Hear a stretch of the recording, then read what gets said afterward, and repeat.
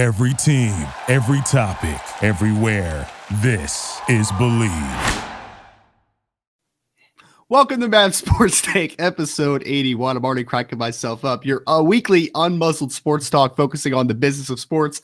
I am Ryan Roberts at Rise and Draft on Twitter, the creator of RiseandDraft.com, as well as the recruiting analyst at IrishBreakdown.com on Sports Illustrated. Joined by my good friend, Mr. David Turner, 18-year scouting vet amongst the NFL, CFL, and 3 straight Arena League championships with the Arizona Rattlers. We will be taking you into a broad overview of the 2022 NFL Draft. We are less than a month away from the event officially beginning this year in Las Vegas. As everybody knows, David's roots and my roots are both in the NFL Draft realm, so we are very passionate about this side, and we haven't done too much prospect talk. So I got David to take a little dive into the NFL Draft landscape tonight. We also have Mr. Jonathan Alexander, a defensive back, linebacker out of the University of Charlotte. Very interesting football player. We'll have him on here in a few minutes.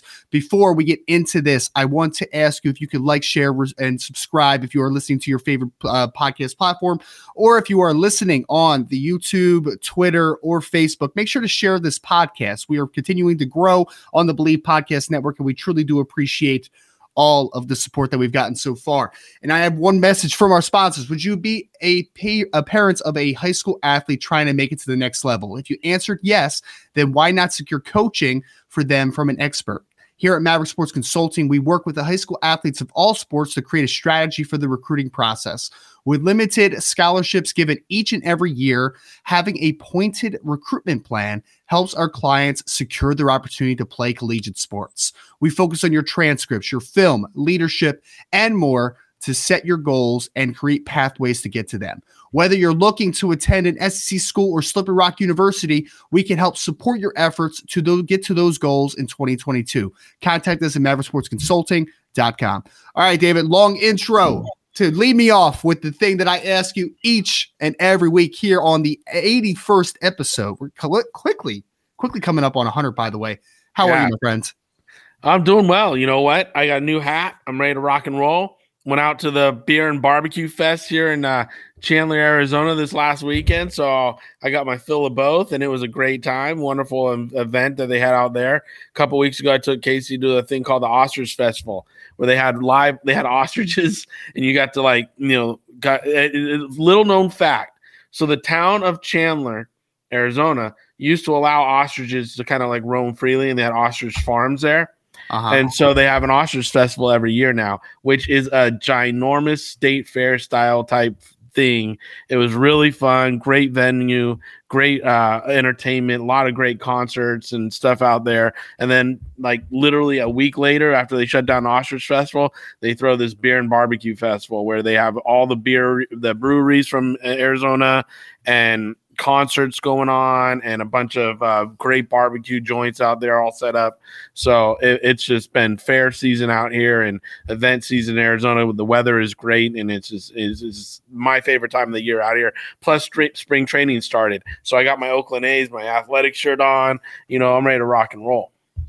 Yeah, I mean, usually I would just kind of skate into our first topic, David, but I need to ask about this Ostrich Festival. I need to do this. Yeah. So how do they celebrate the ostriches? Are they just is it like a kid festival type of thing, or what do you do at an ostrich festival? I guess is my question. Well, they have pig races, they have BMX biking, they had what was that, Modern Warrior, or the one where they jump through all the events and all the different obstacles? Ninja Warrior stuff set up. They had bouncy houses for the kids. They had carny rides for big kids. They had little ones. They had haunted houses. They had carny games, right? They had all that kind of stuff going. So, I mean, it was just one thing after another. It was just a lot of fun. Then, like I said, they had a huge concert venue set up. I think Nelly came and performed one night. Band Perry was another night. Nelly was in town. Yeah. So yeah, it was just a lot. Like I said, I can't say enough. It was a lot of fun.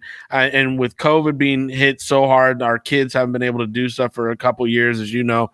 So to get out and do it this year with the kids and open air, event, the last couple weekends, like I said, it's been a lot of fun in Arizona to get it going. So did you take Casey then, I'm assuming? Yep, took Casey, went with with a couple of her friends, and met some of my other friends out there. Ran into people out there that you just don't even know are going to show up. But it was like I said, it's been a great time. That's awesome, man. That's awesome. And then you got a beer festival too. You said, right? Beer festival. Well, the beer and barbecue festival it was like what they did is they shut down the same area, set up different games, different stuff for kids, but then huge beer gardens, huge concert venue. Gosh, I'm alluding. Oh man, some big country name was the header, big headliner for the beer and barbecue fest. But it was just great. They had country line dancing, pie eating contests, hot dog eating contests. I mean, it was just, and they had people out there, the country western dancers that could teach you how to dance. They had a bunch of just great venues, places to buy stuff from and stuff. Like I got this hat from one of the venues. So yeah, again, it's that time of year in Arizona where the weather's excellent, spring training's going on, and we get a lot of festivals and music festivals going on until about the end of May, and then it's too hot to really do much here.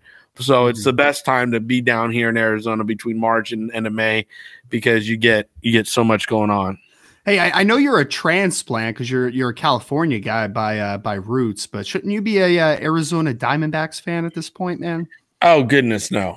No. No. You think about it? A second team? Nothing? No, I'm not a big baseball guy. You know that as is. But back home, it was the A's and it was the Giants. But I went to A's. My grandfather was a huge Giants guy because he grew up in San Francisco. Like my grandfather grew up in San Francisco before the Bay Bridge and Golden Gate Bridge were even built, right? Like he watched those two bridges go up. So I mean, he was a huge Giants guy, but working for the Raiders, we'd always get a bunch of A's tickets. And even before that, like in high school, the BART train in the Bay Area would drive you right up. Like you could literally get dropped off at the Oakland, Alameda County Stadium right there. So my friends and I would just take BART over to games so many times to watch A's plays, go buy $10 bleacher seats and just watch, it was back when McGuire and Canseco and Ricky Henderson were there and we could go. Those guys didn't do any steroids, did they? I cannot confirm or deny any of that at all. I don't know 100%. So, but again, it was fun being out in the outfield and, and back in those days you could bring a 2-liter of Kool-Aid or Coke and put some Jack in it or something. And, and then you just walk into the stadium and sit in the bleachers and enjoy the sun and catch a couple dollar dogs and you're good to go, Man, what was in the Kool-Aid? You got some Everclear in there, man? I don't remember. I never mixed. So yes, the answer was yes. All right. Well, that was fun, kind of reliving some of David's past and hearing about his weekend, which sounded like a lot of fun. What we're going to do is we're going to do a 2022 NFL draft, kind of overarching landscape a little bit. We're going to be covering most of the positions and just trying to give you a couple names at each position. Obviously, over the next few weeks, we're going to be diving a lot more deep into who the prospects are, who should we be taking a deep look at, going just a little more deep into the background of these players that you will see very shortly on Sunday. So, David, I think the only spot to start with, man, is the only position that people care about, right? What position is that, David? What position do people care about? Offensive line. Well, I mean, what position? All right, normal people, regular people that don't love watching offensive linemen like you and my friends. Well, the position that everybody's going to want to talk about, which might be the weakest position this year in the draft, is a quarterback position. It's not a position where last year we saw, about 3 or 4 quarterbacks get talked a lot about, Mel Kiper and all them leading up. This year, I think we're going to wind up with struggling here with getting quarterbacks at the top of the roster. I mean, there's just nobody that really seemed to jump out and make a run to take that top spot or even a top 10 spot. So, let's talk about overall position and talk about how the depth is light and then where we might see the first quarterback actually being taken, because though there are needs at the top of the draft order for quarterback, I just don't know if the value in any of these quarterbacks warrant that. Yeah, I think it's an interesting conversation, man, because like you said, this class at the top is not great. Unfortunately, though, we see teams that just kind of they panic a little bit, they reach at the top of class. I mean, so if we're talking about this class, David, this is just my opinion, right? If you think any different of it, please fight back on me. That's what this conversation is for. I think that this class actually has some depth in the sense of that there's developmental quarterbacks that like second, third, so on from there. I would be interested in getting on my roster and just seeing how they progress. The unfortunate part of this class, in my opinion, is that there's just not those couple guys at top that usually like those are the guys. And then we hit the depth that kind of follows, right? It's absent of depth of the top guys in this class, which makes the depth look a lot worse because now you're going to put these guys into the first round conversation that just should not be in the first round conversation. Some of those guys that are at the top of the class, Malik Willis out of Liberty, who was down at the Senior Bowl, has had a really good process so far. Probably the only quarterback that I would say is really taken advantage of opportunities so far through the draft process. We got Kenny Pickett out of Pittsburgh, who we had, I don't know if you saw that day, but we had Tony Rasiopi, who was Kenny Pickett's personal trainer on the one time. He's going to be on NFL Network tomorrow, man. We did that. We did that. The exposure at Nav Sports did that. Just so the listeners and everybody know, we had him on about 2.5, 3 months ago talking about quarterback and quarterback play because he had like 3 of the top quarterbacks that are going into the draft process. Mm-hmm. And I swear we had him on in like September. Okay. Maybe it was like late September. Might have been October. I was going to say late September or early October. Yeah. We had him in and we're talking about it. Now the NFL Network comes and tries to steal our thunder. Oh man, you need to call your boy. I'm going to call Tommy P. Yeah, call Tommy P up. I'm gonna be like, hey, listen, buddy, no scouting our freaking guests here. Yeah. We need a finder's fee, okay? You. That's really funny, man. And I think that obviously Tony's done a really good job. Excellent job. I'm so happy for him. Yeah. Yeah. No, absolutely. And he did. Obviously, he did an excellent job with Kenny Pickett, who's been a guy that's a lot of people have talked about, David, because he's the one with the 8.5 inch hands or whatever, very small-handed guy. But he is assumed to be one of the top quarterbacks drafted this year. We also have Sam. Whatever team takes him. Right. We got Sam Howell out of North Carolina, who is a similar size profile to a Malik Willis, although a much different quarterback. He's more of your traditional pocket guy that can run the ball a little bit, but he's going to work ton off play action, do some RPO stuff, really quick, kind of twitchy of a thrower. I kind of like him a little bit, to be honest. I think that he, in the second round, I didn't like him much during the season when I liked him. Oh, let me tell you, we can rewind some of those tapes. Yeah, man, get the Kyle Trask takes back out, David. All right, just saying, we can rewind those takes when I was talking about Sam Howell and this guy over here. Rewind was like, who? Rewind him. Oh, I know, dude. I know who Sam Howell is. Stop it. Matt Corral from Ole Miss is another guy, another quick twitch RPO passer, and then Desmond Ridder out of Cincinnati is kind of the tall, long, athletic kid. He ran 4.51 at the combine.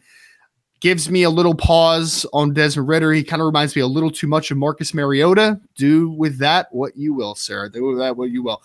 So, David, any of those guys, you don't have to touch on all of them, any of those guys that kind of pops out to you as a player that you do like or a player that you think has potential moving forward? I think they all, I think you nailed it at the beginning of the show. I think they all have potential, but the ceilings are just far off because they're all developmental for different reasons. Okay.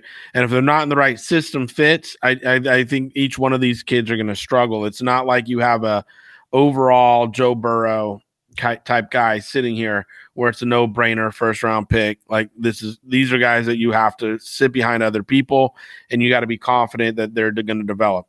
I personally don't know if I have a first round grade on any of these quarterbacks. I think my highest grade would be a second round grade. On a couple of them, to be fair, there's a couple of them that I have second and top of third round. So they're, like you said, right in that area where you'd be like, I would love this kid to back up my quarterback and I won't be scared if he gets in the game. You know what I mean? Mm-hmm. Especially if it's week 8, 9, or 10, where he's got some reps under his belt from preseason and on. So, I think there's some interesting prospects here. Again, I like Howell and I like Carroll. Is it Corral? Corral. Yep. And then, Ridder, to me, I think if Ridder winds up behind Watson in Cleveland, they'll do a good job there because that to me would be a good fit for him. That style of offense that they're going to make for Deshaun would be a good fit. obviously there's other offenses that are similar that he'd be a good fit. I'm just putting that out because I don't want to go into too much depth here with everything else. But for me, Howell would be great in the old system that where he would be good, honestly, would probably be down at the Chargers. I mean, while he's not as big of a big arm quarterback, right? Mm-hmm. But they work off the play action a lot there, and up in Green Bay and Minnesota, they use that play action, those styles of offenses. Even at the Niners, even that quarterback room is getting crowded there. But those style of that offense would be great for him. So to me, I think it's going to be 100%. If the success of this year's quarterbacks fit, it's going to be because that scheme fit was there when the team drafted them. That's why.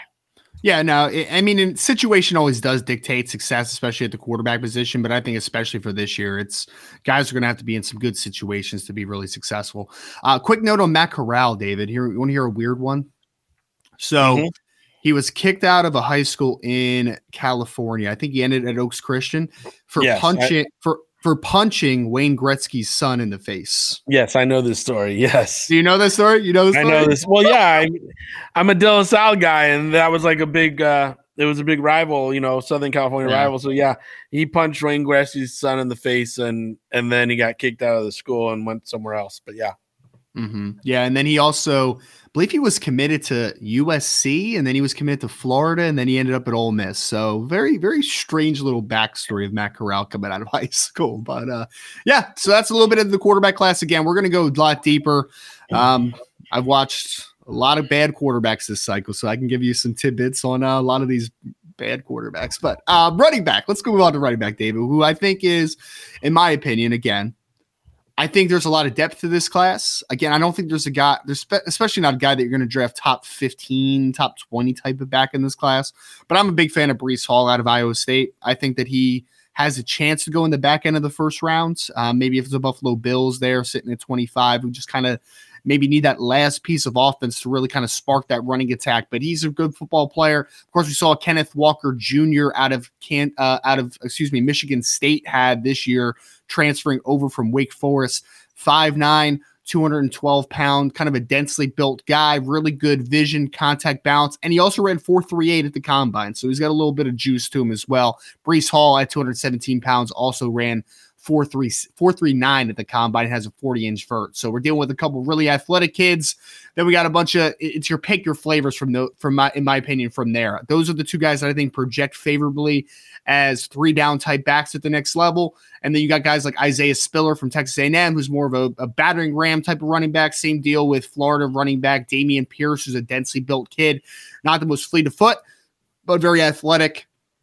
And then you got the guys for me that are the satellite backs. They're complementary third down style backs like Kyron Williams out of Notre Dame, who I think is a really talented football player, although he did not test exceptionally well, but he may be the best pass blocking running back in the draft and has really good hands. And then James Cook, the younger brother of Dalvin Cook out of Georgia. He is an explosive kid, a little bit undersized at over only 199 pounds. So he doesn't really project to a high volume guy in this class, but really good hands, really athletic, ran 4.42 at the combine. He's explosive. He's got a little bit of that same makeup of a Dalvin Cook, just not in the same package. So, David, there's a little bit into the running back class, man. I got to say again, though, I think Breece Hall has a chance to go in the first round, man. I think he's got a shot. Well, and there's a couple you didn't mention, again, because I think there's some really good depth in this class, like Jerome Ford out of Cincinnati. Former Alabama transfer, Jerome Ford. Yep. And he's 5'11". He's about 210 pounds. He ran a 4.46, I believe. And he's a dynamic catcher out of the backfield. He does a great job running between the tackles for a guy who might not be the biggest frame, but at 210, he's still a good sized kid. And he ran that 4.4. And then you got Rachaad White here at you love local. Rachaad White, man. I like him. Again, he's a bigger back. He's 6'2", he's 212 or something, and he ran a 4.48. So I mean, he's a taller back. He's a guy who I think can play really well in a lot of West Coast systems. I mean, he kind of reminds me of Ricky running Waters the way he runs. Ooh. So he's a guy that I like a lot. I mean, again, Dameon Pierce, obviously. Kenneth Walker is my heartthrob. I like him. I think that guy is going to be. Whoa. I do. I think Kenneth Walker has the it factor, but also Brian Robinson out of Alabama. Now, he ran, he's 6'1", he ran he's 226, but he ran a 4.51. It's fast enough. He's not going to be a game breaker, but again, he can be your thunder to your lightning. If you got a really big light back like a Carolina Panthers, they need a guy like this to add and complement to take some of those hits off of, their guy they got there in McCaffrey, or, someone similar like that. Like maybe the Jets take a Brian Robinson and pair him with the North Carolina kid they got, so there's some people in here that I think, are going to really raise eyebrows when it comes to the draft time. But I think rookie year, while Bryce Hall might be the 1 first-round pick, I like Kenneth. I really like the way Kenneth Walker plays the game. I like Rachaad White, the way he plays the game. Brian Robinson, James Cook, and Jerome Ford. Like, again, there is a lot of meat and potatoes, I think, that are going to be drafted between rounds 2 and 4 here with these running backs, and they're going to make impacts that people are going to be like, oh my God, why wasn't he picked higher? Kind of impacts. But I think that will also contribute because of the depth of pass rusher, offensive line, receiver this year. Those ones I think are going to get pushed into the first round, where these running backs, they're going to come into the second, third, fourth round, and they're going to make some big time plays this year.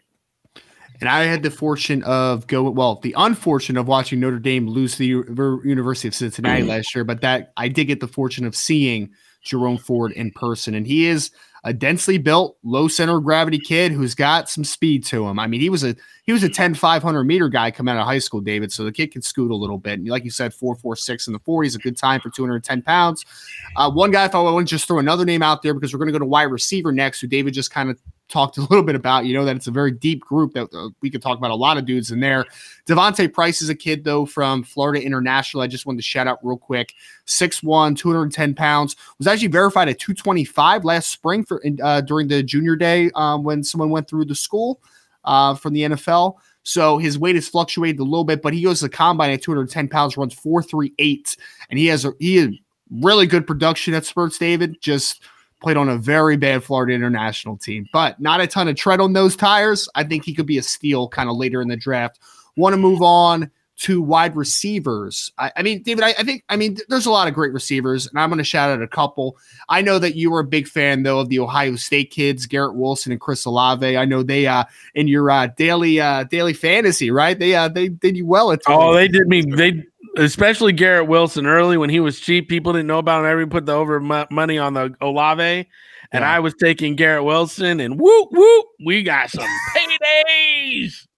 Sure did, man. Yep. I mean, fantastic player, man. Garrett Wilson is the top wide receiver that I have graded in the cycle.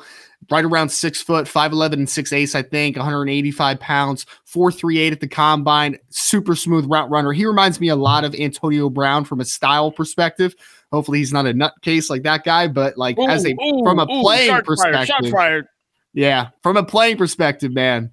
Really flexible, fluid route runner, gives you some yak ability, plays a lot bigger than his list, David. I think he's almost got right around 10-inch hands. So even though he's 5'11" and 6'8", he can win above the rim a little bit and has some contested catch ability. So really like Garrett Wilson a ton. David likes, admittedly, Chris Olave a little more than I do, but he's still a really good player. Ran 4.39 at the combine, good route runner. I just don't think he has the greatest play strength of all time, but still a good football player. The breakout star in college football this year, David, one of them, Jamison Williams out of Alabama, man. Woo! I know he's dealing with the Achilles, obviously, or ACL. I think it was the ACL. Yeah, so torn ACL in the national championship game, man. But that kid was legit going to run like 4.32, 4.33. Like he is an absolute burner, and he makes people look absolutely silly in one-on-one coverage. Like he can run past anybody on the college level. So he's dynamic. Weight isn't awesome, but he's got a little bit of length to him too. He's got over 32-inch arms. He's a 6'1" plus, so he's got a longer frame. I think he almost has like a 76-inch wingspan, 77, somewhere in that ballpark. So pretty long kid, despite being a little bit of a lankier dude. Treylon Burks from Arkansas obviously had a dynamic couple years there for the Razorbacks, 6'2", 225. He has kind of that big slot look to him, but he's really explosive as well. physical. He reminds me a little bit of Demaryius Thomas, the late Demaryius Thomas, that was a really, really good football player for the Denver Broncos. So those are a few of the guys, David. Also, Drake London out of USC is my guy. I'm telling you right now, David. No, I know you like Drake. I know like Drake. He's my second-ranked wide receiver in the class. I know I'm higher on him than most people. He reminds me a lot of Brandon Marshall, like a lot. And he's 6'4" plus, 220 pounds, incredibly incredibly physical, more flexible than you would think for a bigger guy. And he's got kind of that catch point dynamo, but also was a basketball player at USC too. So he's got some leaping ability. Anybody else there, David, that jumps out to you outside of the two Ohio State kids? Maybe somebody I mentioned or somebody else that you want to throw out there? Yeah. 1 second. TikTok guy. We didn't forget Zaire White. We just don't have him in our top. We're just going over overviews tonight. So we will be talking about Zaire White. Trust me. I love that kid. We're just going to we'll get into position by position a little bit more. This is our first overall show, just hitting all the positions, and we got a time frame. But great call out because I do like that running back out of Georgia too. So yeah, man. Zamir White also, I think he was at 215 pounds, ran 4.4 flat. So he was a really that's what he said. 5-star recruit coming out. Yeah, yep, exactly. Yep. Yeah, we will be there on him. He just wasn't in our top for our overview tonight, but great call out there because that was great. Well, I love Dotson out of back to the wide receivers. I love Dotson out of Penn State. I've been talking about him. Sure. You talk about my DFS teams all year. I had Olave or I had Wilson and I had Dotson. I always try to afford at least some kind of combination of those guys because they were always going to go off.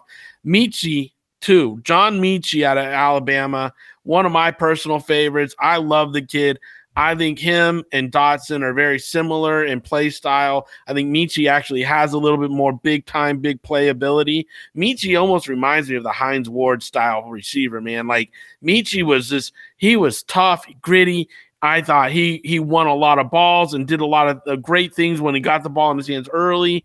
This is a guy that if you were to put it with your Rams, a Michie, oh my Lord, Jesus. We don't need any more wide receivers, man. We're good. I'm just saying if they were to draft Michie because he's with the injury and stuff, he's probably not going to be high pick.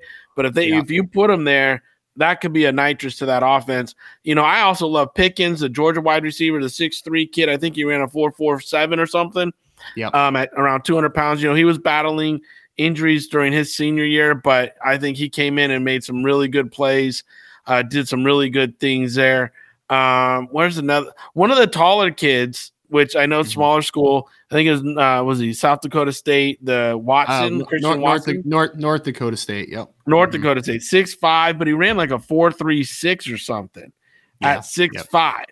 So, I mean, when you got that kind of speed and playmaking ability, that's just incredible.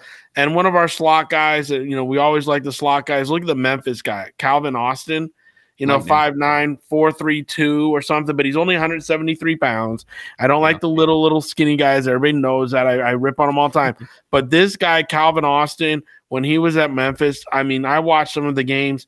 Oh, my Lord, explosive. Oh, my Lord, explosive. Like, he has a different gear, guys. Like, this is not a 4.2. I'm going to say not a 4.42. This is a 4.32. Like, he's got that extra gear to lose people. But Michie, to me, is one of my heartthrobs in this year's draft. And Dotson, I do love the Ohio State guys. We'll talk a lot about him leading up. Williams from Alabama. But Michie, I'm always going to give him playtime, and Dotson, too, because I think those two players, when they get in the right offenses, are going to be big-time players now. Yeah, Christian Watson's dad's not a fan of me, by the way, David. I don't know if you want to hear that story off air, but boy, usually I'm the one with the hate mail, not you. We had a little back and forth on Twitter, man. He's not my biggest fan anymore. That's fine though. I like his son, but I just wasn't ready to say that he was going to be a first-round pick, and he got very upset with me. So moving on to the tight end group, David. Tight end group. A lot of depth if we're talking about guys just could be departmentalized players. I don't see a ton of stars though in this class. I think the top of the class isn't overly impressive, but I really do like Trey McBride out of Colorado State. He reminds me a little bit of Brent Selleck that used to play with the Eagles, really physical, kind of throwback type of player, but I think that he's going to have some sneaky production on you. And there was a couple years where Brent Selleck had like 70 plus catches, 900 plus yards, and it was just kind of like, wow, I didn't realize he had that many catches or yards. So that's kind of the player that he reminds me of. K-Dot out of Washington's a really physical, big blocker. Little better after the catch than you would think as well. Nearly an 80-inch wingspan, so I think there's something to him. Isaiah Likely from Coastal Carolina, who had a 99-yard touchdown this past season. Not the best showing as far as at his pro day, but 6'4", 245. He kind of fits that big slot, detached tight end type of vibe, and he also has 10-inch hands, so very sure-handed receiver. James Mitchell's coming off an injury for Virginia Tech that cost him most of the season, but I really do like him as another kind of H-back movements guy, but I think that he gives you a little something after the catch, and I think he's a better blocker than maybe get you credit for as well. Greg Dulcich from UCLA is another guy out in David's territory. Yep. Former wide receiver who also has an 80-plus inch wingspan. Has a little bit of a yak presence as well. So there's a lot of names here. The one guy, David, that I want to talk about for a second, I don't need you to comment on him. I just want to throw his name out there. Jalen Weidermeyer was a guy that a lot of people talked about at Texas A&M. David, I don't know if you saw his pro day, man, but he was a shade under 6'5", 253 pounds, and ran a 5.0340, dude. I'm just like, what the hell, brother? You should not have left early if you were running 5 flat in the 40. That is not smart. So he went from a guy that people were talking about maybe being on day 2, where some people were saying he might go undrafted now. So interesting tight end group, David. Trey McBride, though, I mean, if you're a daily fantasy guy, I don't even know if you can play Colorado State, but my man had 90 plus catches this year, 1,100 yards, was a dynamic player, and also did well at the Senior Bowl also. Yeah, I think you fumbled on a couple here, like Jeremy Rucker at Ohio State. Rucker stinks. Rucker's going to be a solid player in the league. He's going to be there for a while. He's 6'5", ran a 4.68. And how do you miss on my brother, Cole Turner, man? Like Cole Turner. Hey, man, I got Cole Turner on this. How do you fumble the ball at the goal line with Cole Turner, my brother from another mother? You know, the man has, he's 6'6". He's just a hair under 250. He ran a 4.75 40. This is a kid that, again, went to Nevada, played with Carson Strong, had good numbers. I think if he's with the right team, obviously, and I think there's a lot of teams that actually fit Cole's skill level. Mm-hmm. So I think him and Rutgers are, and then you talked about my UCLA guy. I thought you weren't going to hit on him. I was like, ooh, I'm going to hit him with this one. I thought you were going to miss on him, but you didn't. You got him. But I think this tight end group, again, rounds 3 through 7, those 4 rounds, you're going to see tight ends go. I don't see a lot of first round or even second round tight ends in this group, being frank. But I think, you like you said, the Colorado State kid maybe, and then after that it falls off. Rucker, I could see in the second, but maybe third, probably, being more frank, and then everybody else 3rd and 4th and 5th going through the rest of the draft. But it's still going to be a solid, way to fill your roster out type tight ends and some kids that can develop into some really fun players to watch. Here's an interesting guy, David. Forgot to mention him. Jelani Woods, Virginia, former Oklahoma State transfer. I think he actually started his career as a quarterback. Excuse me, 6'7", 255 pounds. 34.5-inch arms, 82-inch wingspan, ran 4.61 at the combine at that size. So my man's got a little juice to him, brother. He's got a little bit of juice at that size. So just another name to keep an eye on. Yep. Oh, yeah. Another name to keep an eye on. David, do you want to separate offensive line into tackles, guards, centers, or do you just want me to roll through a few of the bigger names? Let's just talk tackles, guard, centers real quick. We got a little time here. Yeah, we got a little time. Yeah. We got some time. So tackles, the top offensive tackles in the class. I think it's a good class. I think that the class falls off a little bit past 6 or 7. Like if you're straying past 6 or 7, in my opinion, you're going to start to get just guys that are more developmental than maybe early on starters or starters within the first couple of years with their prospective teams. But Evan Neal, I'll be interested to see where you put the cutoff on this. I'm kind of interested on that. Okay. All right. Well, here, let's roll it through. I'm gonna talk about the guys that I think have starting caliber traits within the first 2 years of their professional careers. First one's Evan Neal out of Alabama, 6'7" plus, 337, 34-inch arms, 83-inch wingspan. He's been that guy for Alabama over the last 3 years. Has started literally at right guard, right tackle, and left tackle this past season for Alabama and has an incredible frame. Ika Mekwonu, who might be the first offensive tackle off the board, depending on who you ask, out of NC State, 6'4", 34-inch arms, 84 and a 4th inch wingspan, huge wingspan, 10 and a 1/4 inch hands. He has nice feet. I honestly think that he might be better working inside long term, but I know that somebody's going to draft him to play offensive tackle. So he's going to be a starter early on in his career. Best pass blocker in this class, in my opinion, of any offensive tackle would be Charles Cross from Mississippi State. 6'5", 310, 34.5-inch arms, 81-inch wingspan, was a 5-star recruit coming to Mississippi State, left just as a redshirt sophomore, but he's an advanced pass protector. Needs some work in the run game because he played under Mike Leach and the air raid where he just didn't run block a ton. Like, let's just call it what it is. But he has the traits. And he's a little light. He's a little light. He's got a 310. Yeah, that's what I'm saying. He's got to eat some pizza. Yeah. Well, he'll be fine. He'll be fine. We'll send mama down there. She'll feed him pasta. He'll grow. He has some improving core strength to him, though. He got a lot stronger this past year, so I think that he has upside in the run game. But definitely, you're drafting him based upon what he can do as a pass protector. And he ran 4.95 at the combine as well, so he's a very gifted athlete. I think he had mid 30-inch vertical as well, like 34, 35 inches. So it's a good athlete. The guy that everybody left the Senior Bowl going like, holy smokes, who's this dude? Trevor Penning out of Northern Iowa. Of course, last year, David, we had Spencer Brown on, who was the other offensive tackle at Northern Iowa. And Trevor Penning might get drafted even earlier than Spencer Brown did. There's some people think that he might sneak into the first round, at least a second round type of player. I'm a little hesitant on Trevor Penning as a left tackle. I think he's more of a right tackle type because I think he's a little tight, a little stiff, but physical, explosive blocker. He reminds me a lot of Zach Strief that used to play with the New Orleans Saints, starting right tackle for a long time. Yeah, a lot of years. Yeah, man. It's really good right tackle, super physical. And Penning tested as a really good athlete, but I think he is a really good athlete in a linear perspective, but I just don't think he's incredibly quick twitch, and I don't think he's a guy that's incredibly flexible as a pass blocker. So I view him more as a right tackle, but I do view him as a starting right tackle. So where am I at? I'm a 4 there, right? Tyler Smith is another guy that I like out of Tulsa. He is a little more on that cusp of like developmental, but also starter early on. I would rather you sit him for a year and just kind of let him develop a little further, but the tools are outstanding, David. 6'5", 325. Again, all these guys seem like they have 34-inch arms, man. And he's got 34-inch arms, over an 80-foot wingspan. And he is one of the youngest players in this class, was born in 2001. So he's going to be just 20 years old on draft day, I believe, or he's just going to turn 21 on draft day. So he's a really talented kid, may have some of the highest upside at the position, in my opinion. A guy that I love, David, that might be my favorite dude in this class that a lot of people think is a guard. I think he's a tackle, though. I really do. Is Mr. Sean Ryan out of UCLA. Got to throw out your UCLA guys again, man.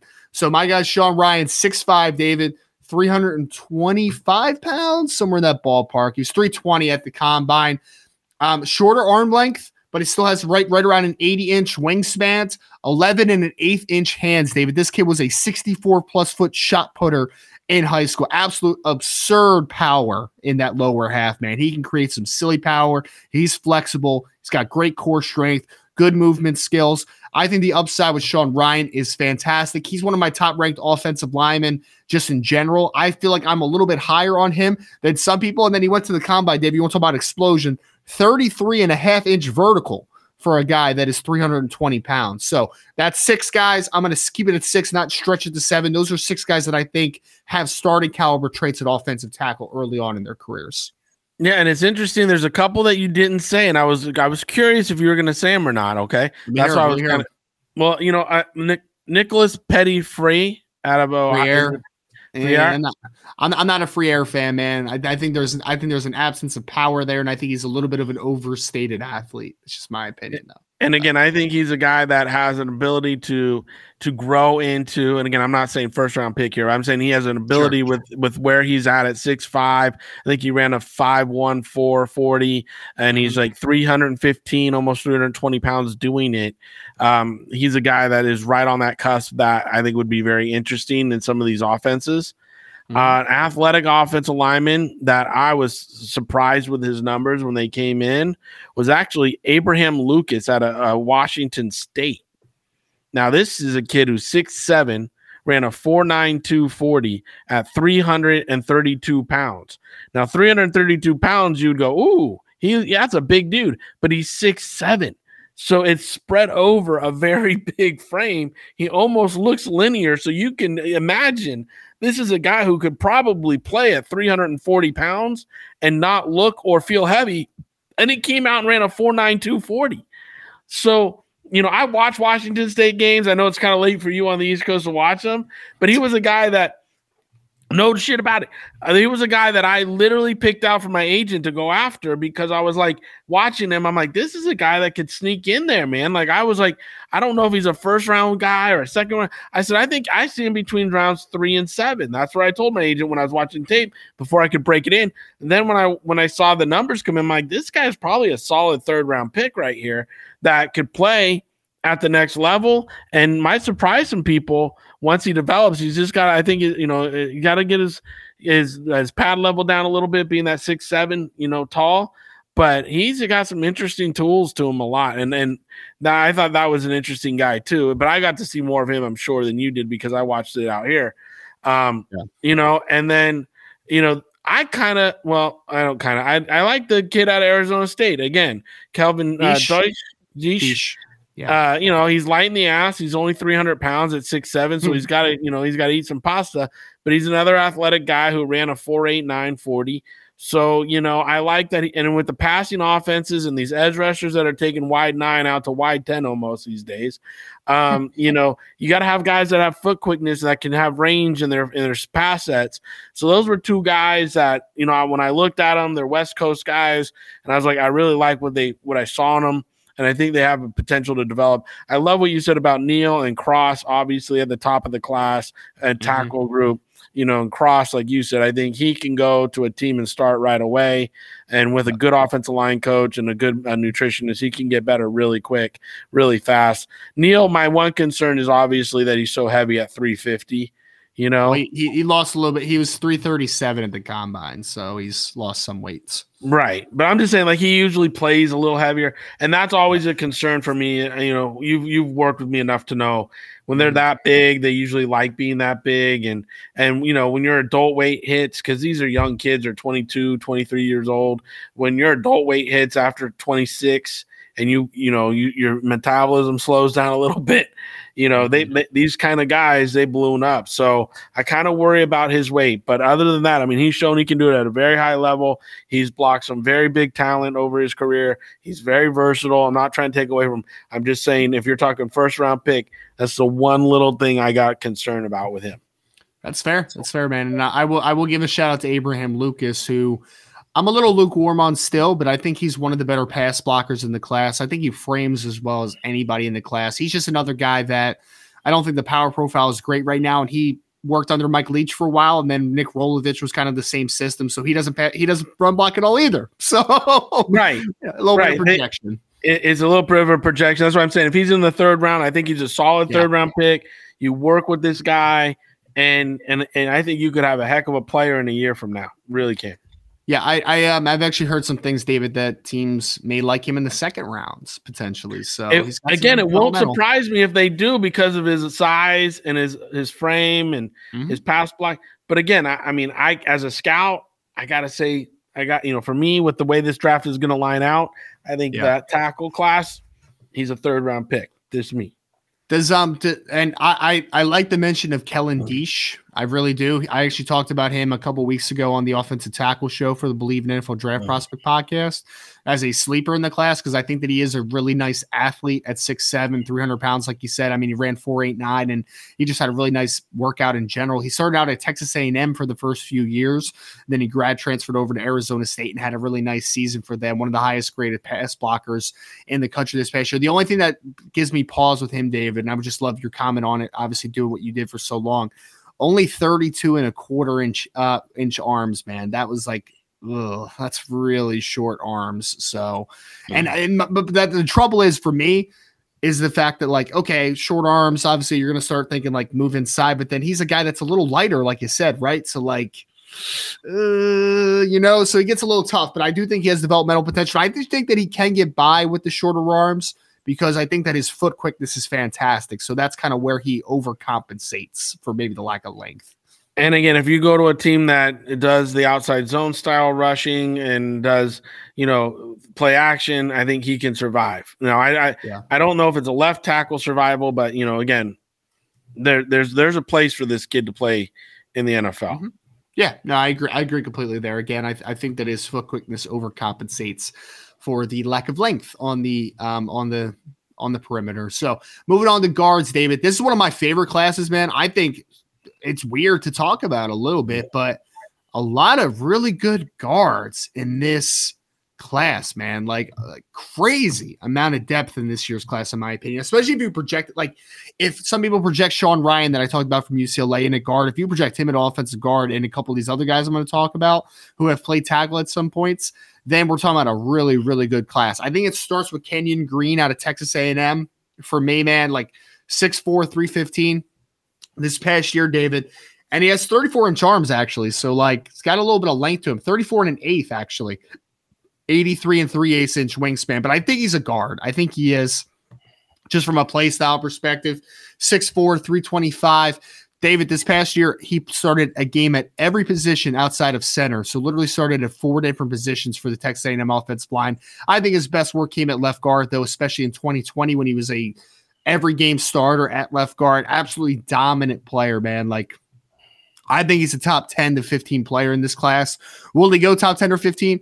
Maybe not, just because guards tend to get pushed back a little bit. But I do think that he's that quality of player in this year's class. The best player potentially. Well, hold on that point. Yep. Look who's drafting. And we don't have quarterbacks. We don't have quarterbacks at the top of the draft, right? Mm-hmm. So look who's drafting. You got Jacksonville 1, Detroit 2, Houston 3, Jets 4, Giants 5, Carolina 6, Giants again at 7, Atlanta at 8, and Seattle at 9, and Seattle at 10. What are things that people need up there? All those teams, almost every one of those teams, need offensive line help.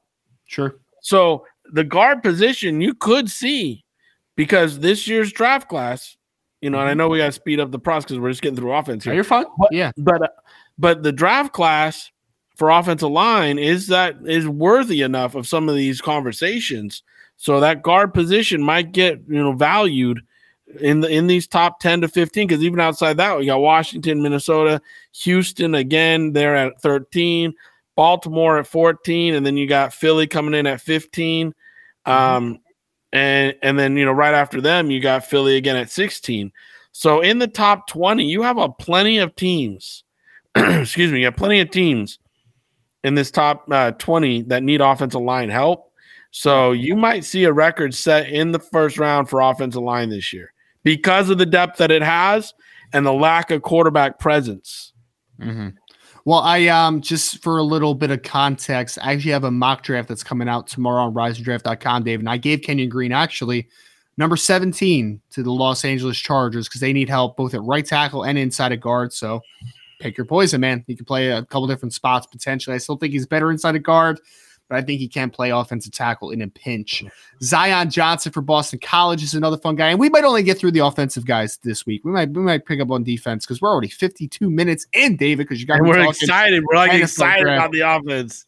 I know, man. I know. Zion Johnson was one of the most impressive players at the Senior Bowl. A shade under 6'3", 310 pounds. Former Davidson transfer, ended up obviously at Boston College. 34-inch arms. Again, David, like all these do have 34-inch arms, man. Even these interior players, it's nuts.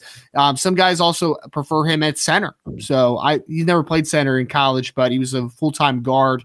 I think he's going to be a really good guard. Cole Strange from the University of Chattanooga is another guy, Tennessee Chattanooga, that has played every start in his college career was at guard, but then he was at center during the Senior Bowl, and he had a really nice Senior Bowl week. He kind of reminds me a little bit, David, of our boy from last year, Quinn Miners, right, who had never played center. Belly boy, man. He just texted me the other day, by the way, and he went. Guy. Yeah, man, he's awesome, and he went to the Senior Bowl, had never played center before, and he ended up having a great week at center. So I think of Cole Strange a little bit similarly. Maybe one of my favorite guards in this draft, David, that had never actually played guard in college, man. Here's our tackle convert. Darian Kennard from Kentucky. David, you ready for this one? 6'5", 320, although he played at 340 plus at Kentucky. So don't let that weight fool you. He lost a little bit of weight to test at the combine.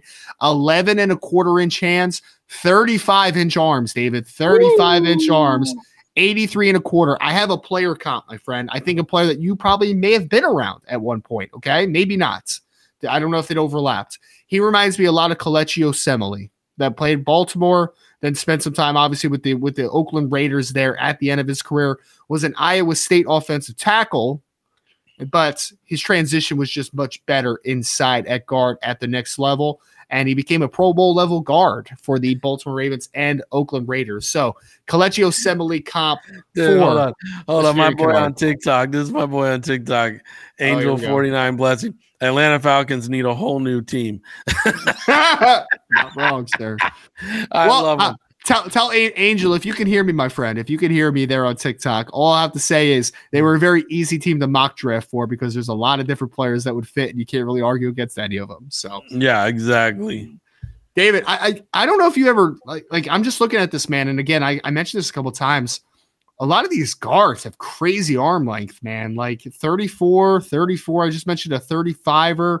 Jamari Sawyer from Georgia, who's played some at tackle as well, as 33 and 5/8 inch arms. I was waiting for you to mention Sawyer because I like him. You know, he's a 320-pound guy, 6'4".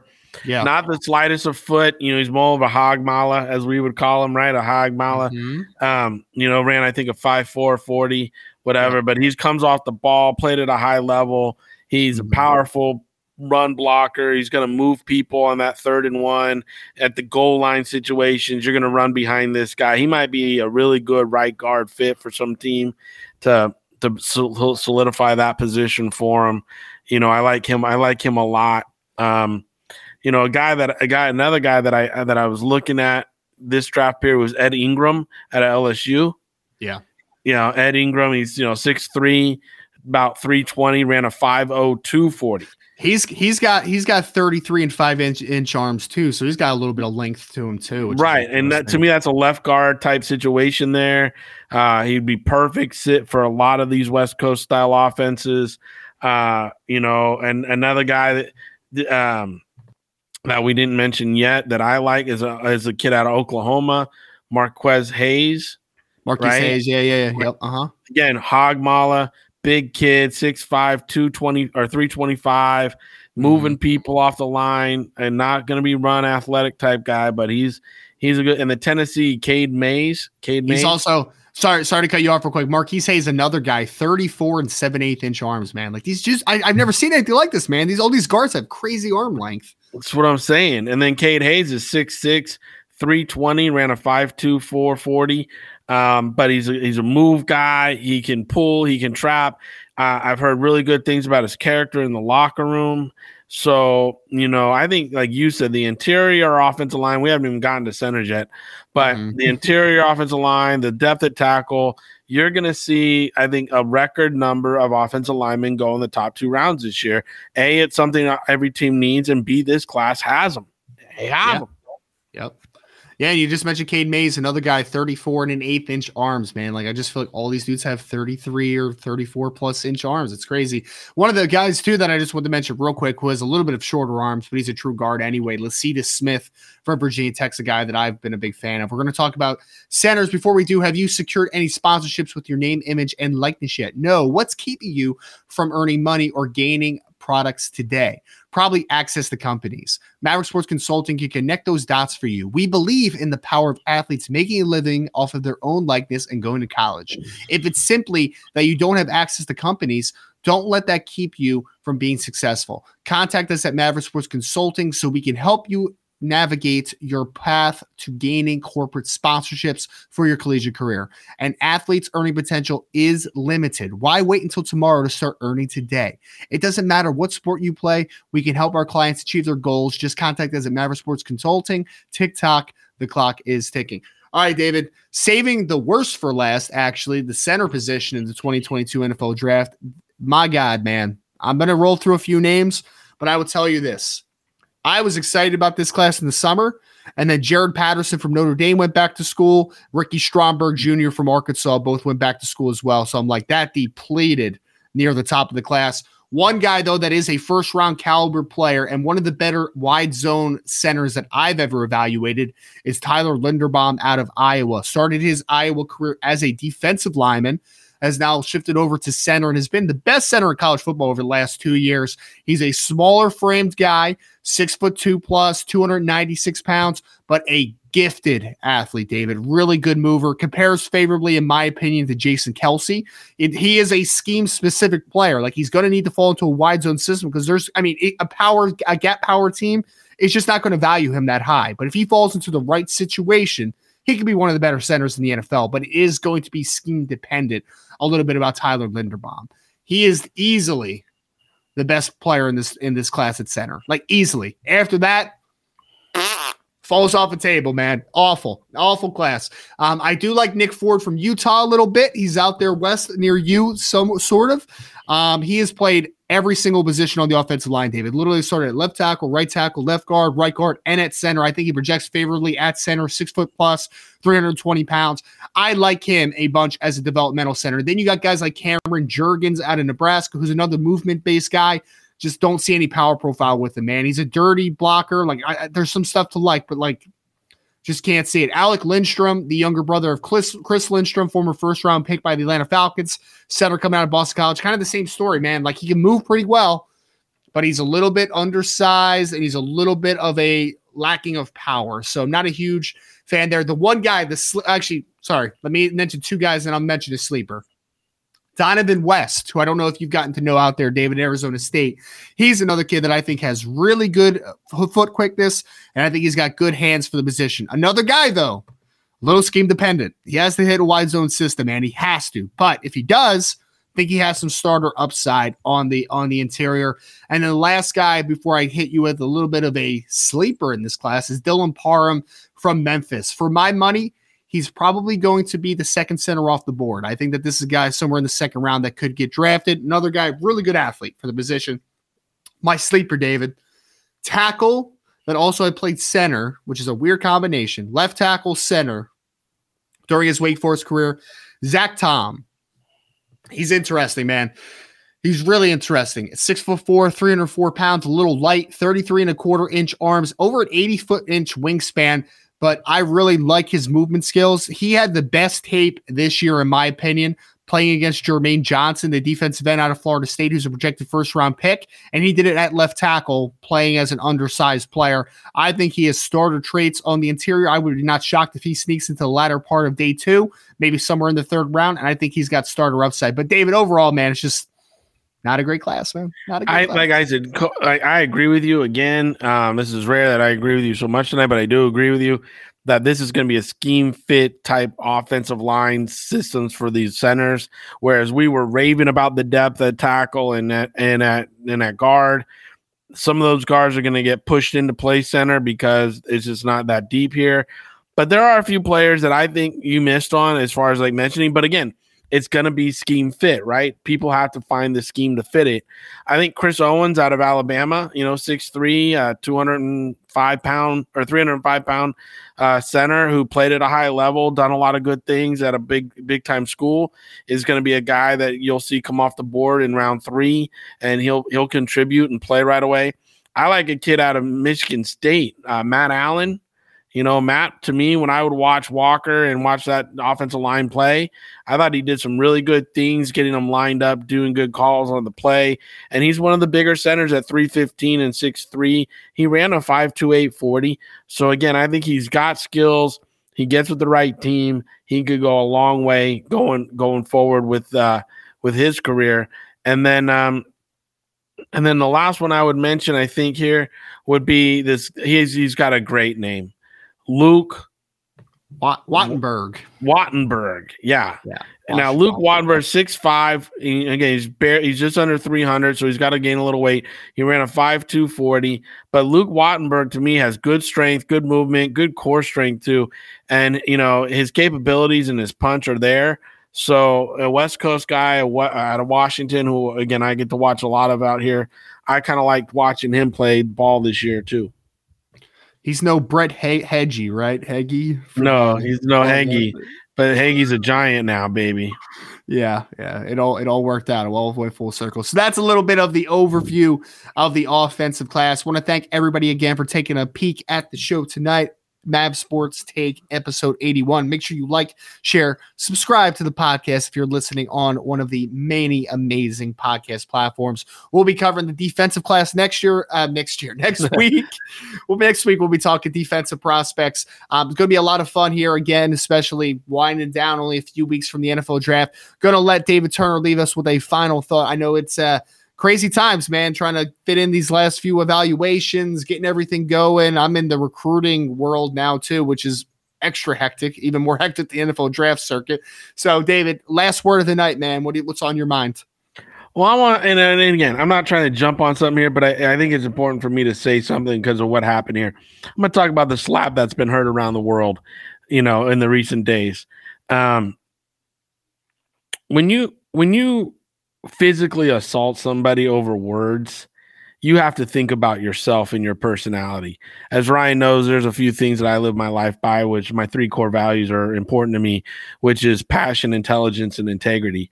If my wife got verbally assaulted, everybody who knows me knows that person who verbally assaulted my wife would get assaulted back verbally. But they would give an opportunity. I would give them an opportunity to apologize to my wife. So if Will Smith would have walked up on stage and chested out Chris Brown and said, listen, apologize to her right now. That's some bull pocky right there. You shouldn't have said that. That would have been far enough. And I'm sure Chris Rock would have said, okay, I'm sorry. My bad. That was out of line.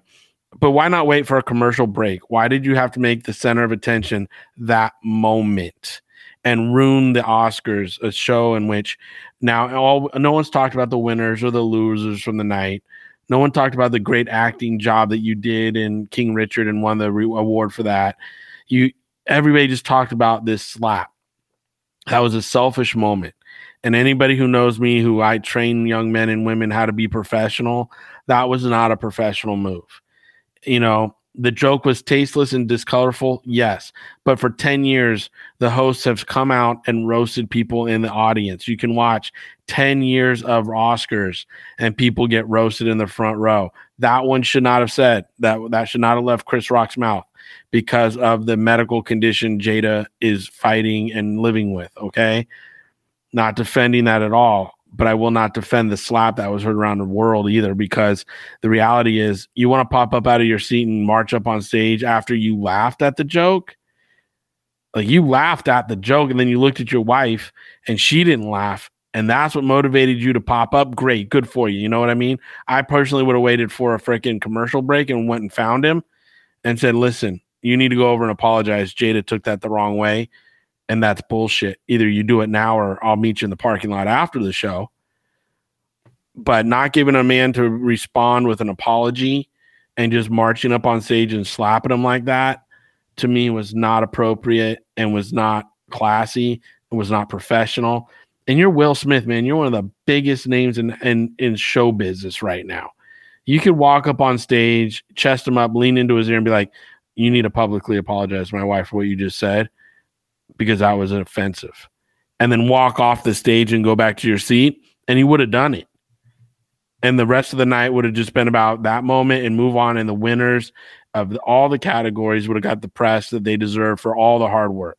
Making it his moment, to me, was a very selfish act. And that's where I had a problem with it. Okay. And if anybody else wants to talk to me about it, find me at Mav_sports on social media.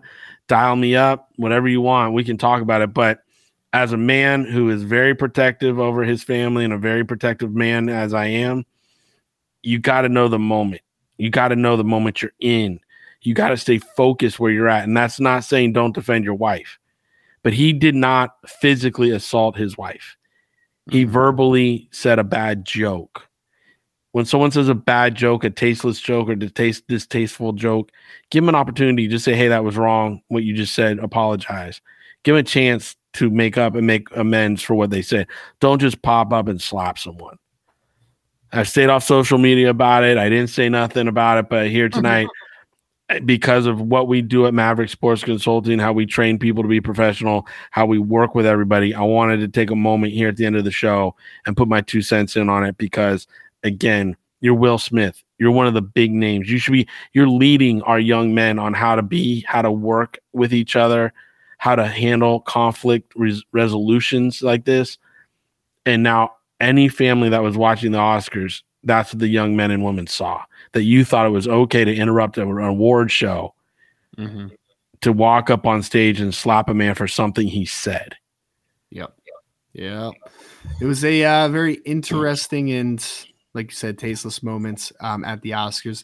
David always spitting the truth, man. And hey, if you want to argue with him, go at Mav_sports. Don't go at Rise and Draft. Right? Follow us. Give us a like. Give us a subscription. A rating would be very much appreciated. We'll see you all next week. Same time, same place. Talking some defensive prospects for the 2022 NFL Draft. Thank you for listening to Believe.